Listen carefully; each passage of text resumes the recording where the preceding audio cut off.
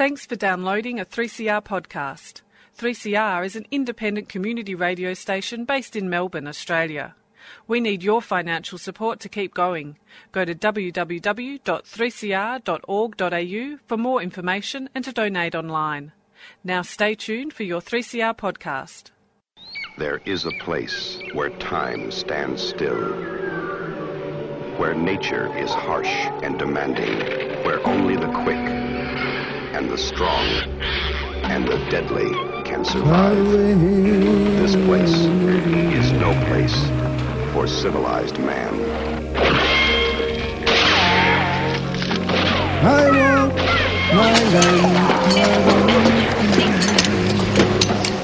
Took it in the guts, Barry. Far away from my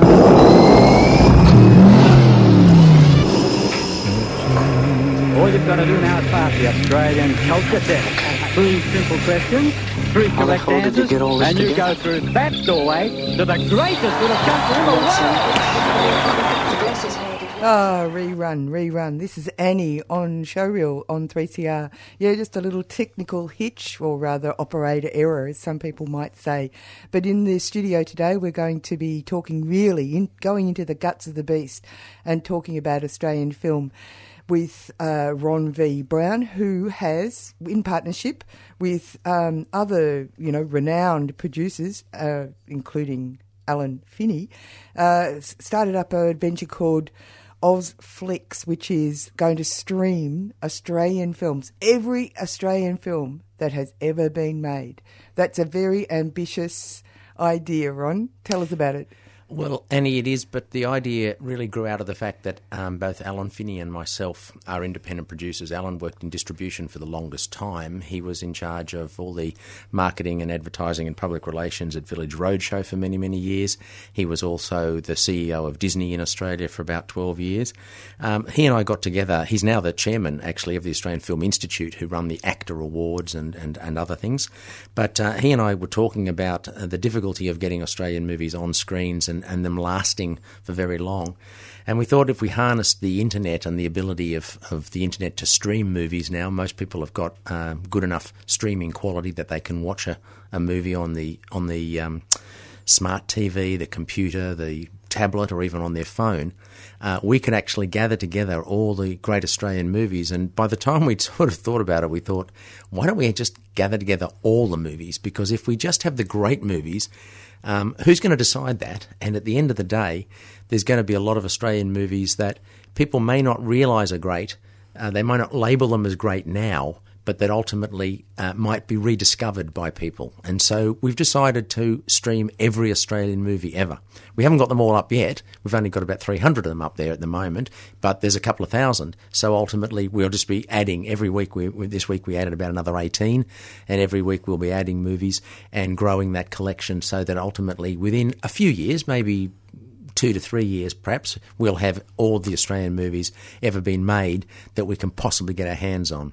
Oh, that's amazing. Well, the first thing that I thought of when I saw that was how can you manage to do that? Because there's an awful lot of contracts and other types of things that make it almost impossible to do something like this. But you guys are obviously, you've got the motoring cap on. You guys know how to do this stuff. How did you manage?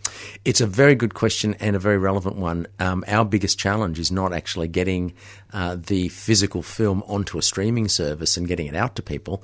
It is, as you say, finding the owners of the film, negotiating the rights, and then being able to get a good quality copy, a good streaming ready quality copy of the film to stream. Those are the hardest parts. And even films that were successful in the box office, and you'd think, well, they had a commercial life and so therefore somebody will be looking after them. Even a lot of those films have disappeared. Bruce Beresford and I were talking about Breaker Morant late last year, and he told me a horrible story about how the Criterion Collection in America had wanted to make a DVD and Blu-ray box set of that, and they scoured the world for a good quality negative. They couldn't find one. Then they looked for just a print, the thing that had been projected in cinemas, and the best print they could find when it was delivered to them, when it was freighted to them, reel number 7 of probably 10 or 11 reels, reel number 7 was actually shredded and couldn't be projected. So they spent hundreds of thousands of dollars rebuilding the film frame by frame by frame. It had all been sort of, damaged in projection. So that's how dire it is. If we don't move reasonably quickly, it's quite likely that some of these films, and I'm sure some already, have been lost, will never be recovered, you know. Oh, that's appalling. Absolutely appalling. Yep. Now, years ago, I used to work at the State Film Centre, which has morphed into the ACME. And I remember, of course, going into the bowels of that place and being fascinated by the idea that every film that any Australian made was bought. At least they had one surefire buyer, and that was the government. Yep. Does that still happen, or is that the kind of thing that you are now going to become, really? Well, in a sense, look, there were three different schemes that over talking about the Australian film renaissance in the 70s, and from that point forward, there's been three different schemes where people have been required, if they've received government funding, to lodge their films. One was the Experimental Film Fund, which required people to lodge their films in what was called the Vincent Library, and in the 70s and in the 80s, those films were housed in Carlton, actually, and there was a library of them. A lot of them were short films.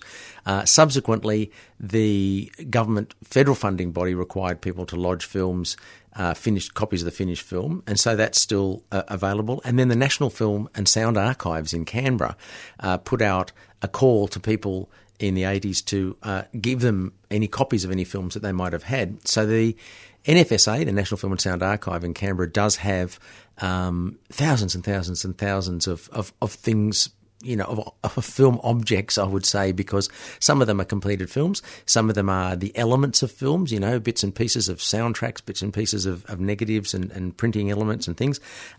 They've got documentaries, they've got short films, they've got television episodes, and they've got feature films.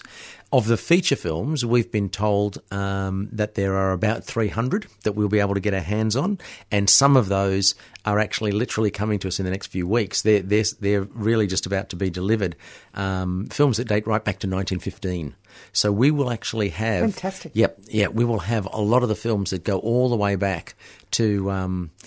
well, we're hoping to ultimately have the first feature film ever made in the world, which was an Australian movie called The Story of the Kelly Gang. That was made in 1906. And while short films were being made in Hollywood and in Australia before that, Australia was the first country to think about joining together some spools of short films and projecting them as one long film and telling the story that way. So The Story of the Kelly Gang 1906 was the first, and we're hoping to have that. That's not, you can't get a complete print of that, unfortunately, and it is, of course, a silent film because sound didn't come in until 1928. But we will have ultimately just about everything you could possibly stream on an internet service. Actually, this is a little aside. It's always fascinated me because film has always fascinated me. And I love seeing old films because, of course, the crowd scenes, except, you know, the idea that every person in this piece of footage is dead. Always surprises me. But also just, you know, the way people live and not even following the focus of the film, but actually watching all the bits on the sides because you see all these things that, you know, just ordinary life that you don't even think about anymore. But, of course, this is in the past. But it was fascinating, too, that they decided that they'd finally screen them at the pace that they were actually supposed to be screened at, because we, as kids, we always saw them speeded up. Yes. And so the past was always this weird, unreal place because the films were speeded up. The early films, of course, were hand-cranked. So the cameraman actually just turned the handle of the camera at the speed that he or she thought, because there were female camera operators right back in the beginning of the day, that the speed that they thought was a constant speed, and it was around about 18 frames a second, because that was the speed at which they thought that the motion... The suspension of disbelief about it being a series of still images and becoming motion pictures was achieved. But later, when cameras became an industrial sort of product, it was decided that 24 frames a second was a better speed. So the old 18 frame a second films, when projected later at 24, were speeded up by about 30%, and that's why they look, or maybe 25%, that's why they look quite significantly faster. But look, from the point of view of Ozflix, which is back to your original question, I think there'll be probably a limited interest in the really, really old historical films, maybe by educators, critics, cultural historians and so on. There's probably a lot to be learned from those films. I mean, when you watch a film that was made in Australia in the 20s or the 30s or the 40s, you're going to see a whole rich, as you said, fabric of life. You're going to see people, the way they lived, the way they dressed, the way they spoke and things that they did. So I think that'll be valuable. But the mainstream audience, I think, for Ozflix probably at the end of the day will be the much more recent films, some of the classics from the 70s, 80s, 90s and so on. And then, you know, we're releasing the films, the brand new films, the films that have only been in the cinemas 3 months ago. We can actually then put those up on our service as well 3 months after they've been on the cinema. So we'll have the latest films as well. Something that other streaming services, by the way, don't have. Other services that you pay a monthly subscription for, they have to wait a lot longer to get the films because of the way the industry, the exhibition, theatrical release, and all those sort of that sort of business model works.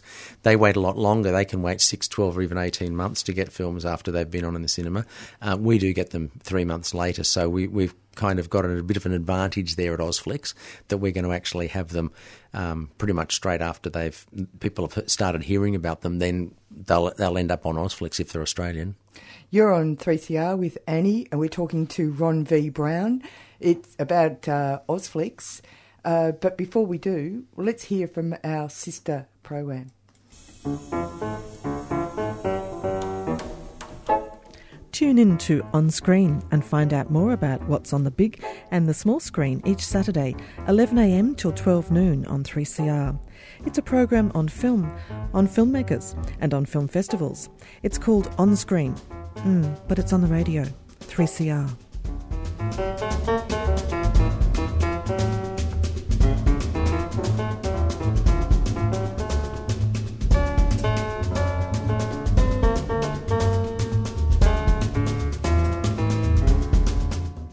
Hi, my name is Rolf de Heer. I don't live in Melbourne. I live across the water in Tasmania. But if I did live in Melbourne, my number one radio station would be 3CR because it's about community, and community matters.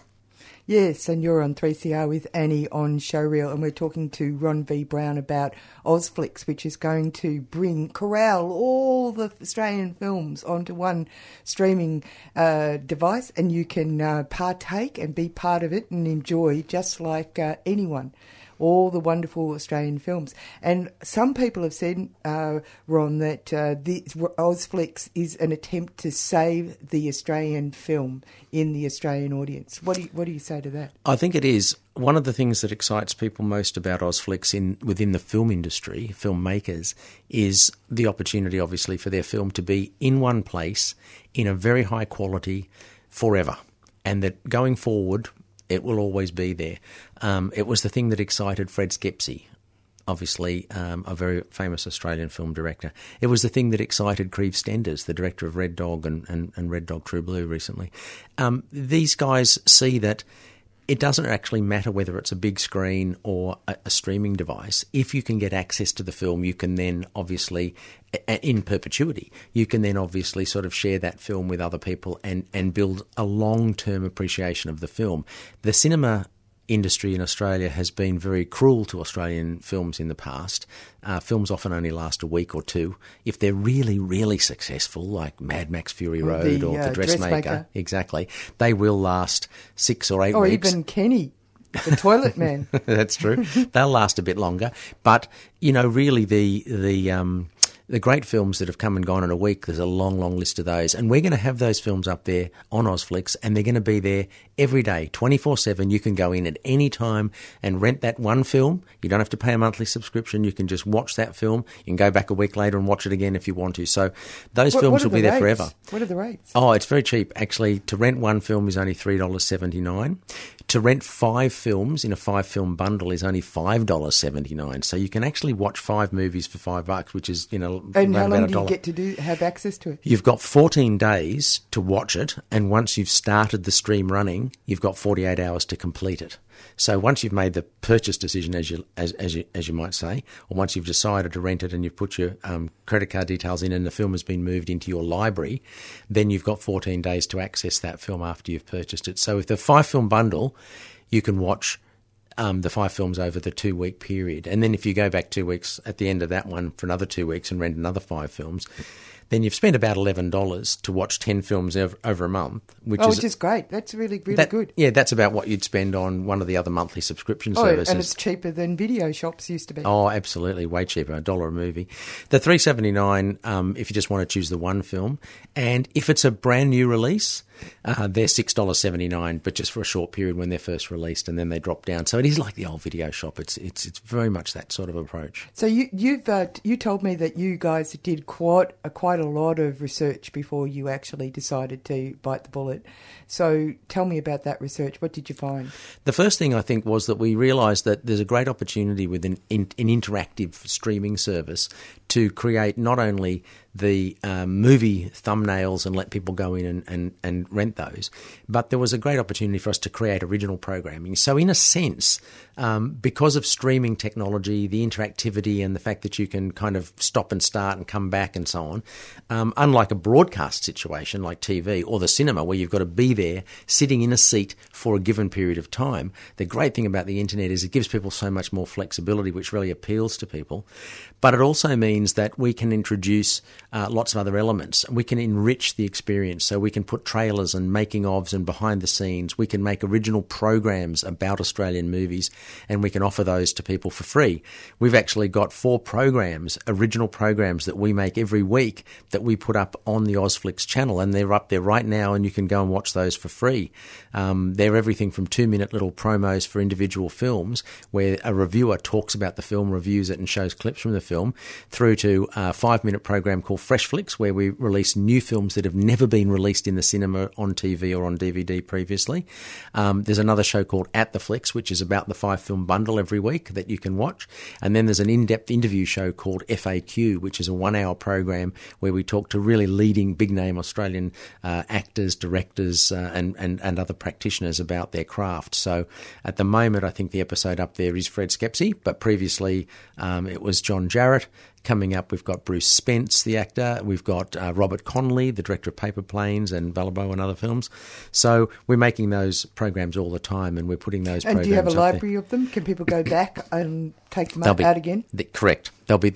When you go to the channel, when you go to the Ozflix.tv web channel, you'll see that just like on other streaming services, there are sort of little sliders that you can slide along to see what's available. One of the sliders is called Free Stuff, and you can slide along there, and all the things that have been previously put up there in the past are still up there, and you can watch those for free. You can go in and see those at any time.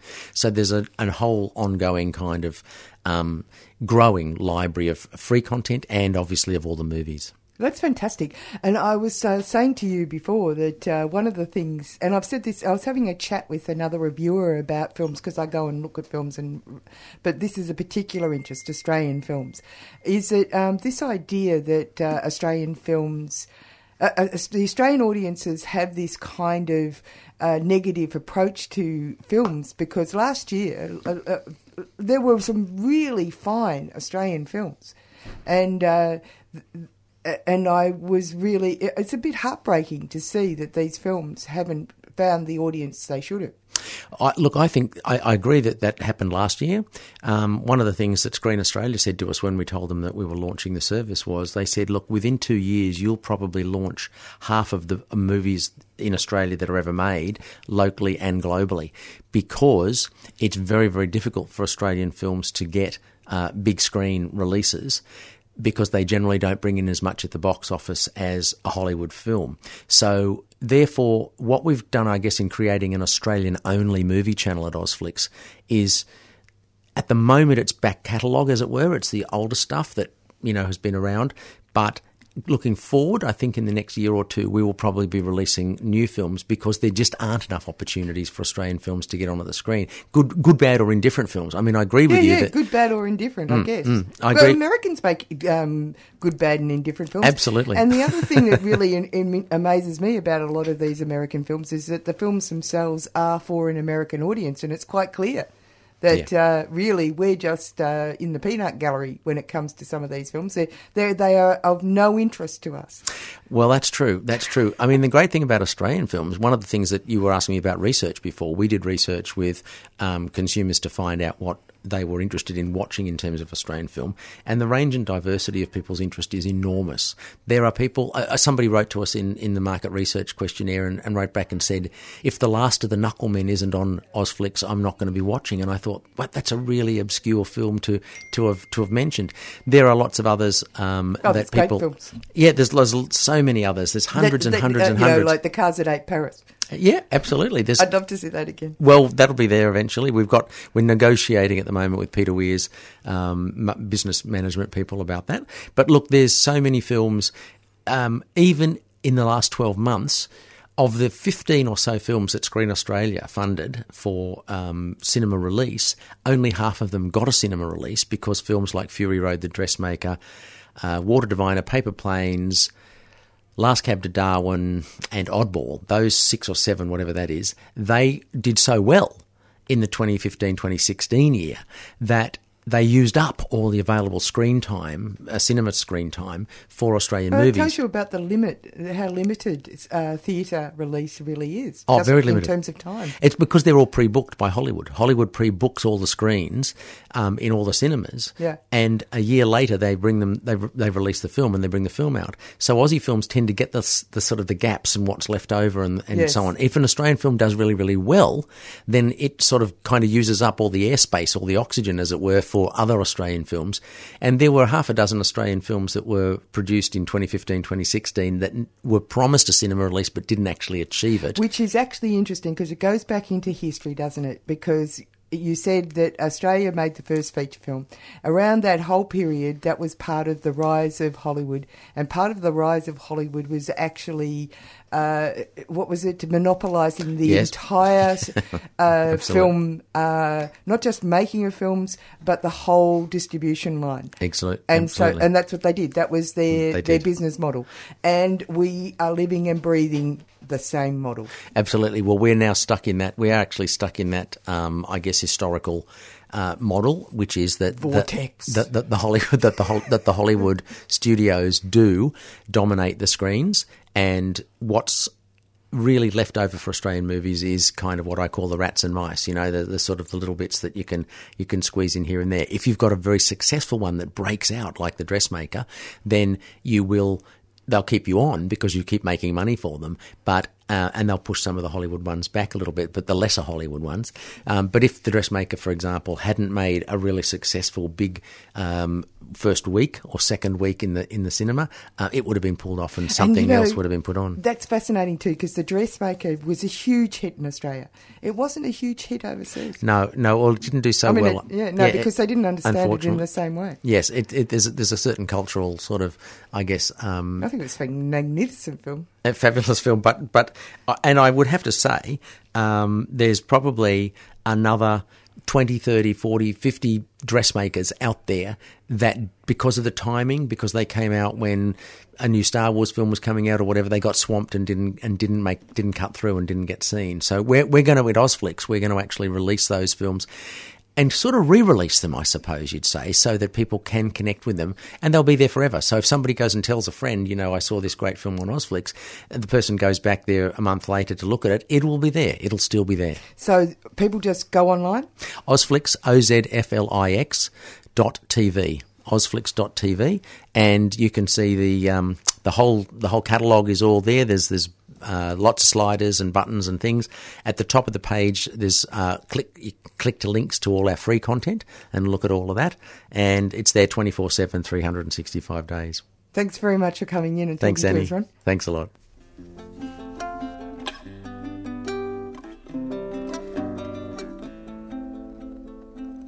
Early in the evening, I put my stockings on. When I get home much later, I think where I went wrong.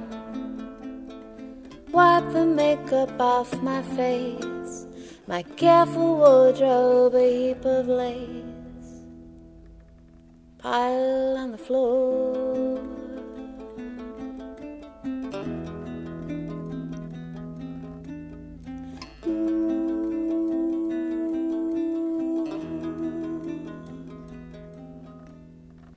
You've been listening to a 3CR podcast produced in the studios of independent community radio station 3CR in Melbourne, Australia. For more information, go to allthews.3cr.org.au.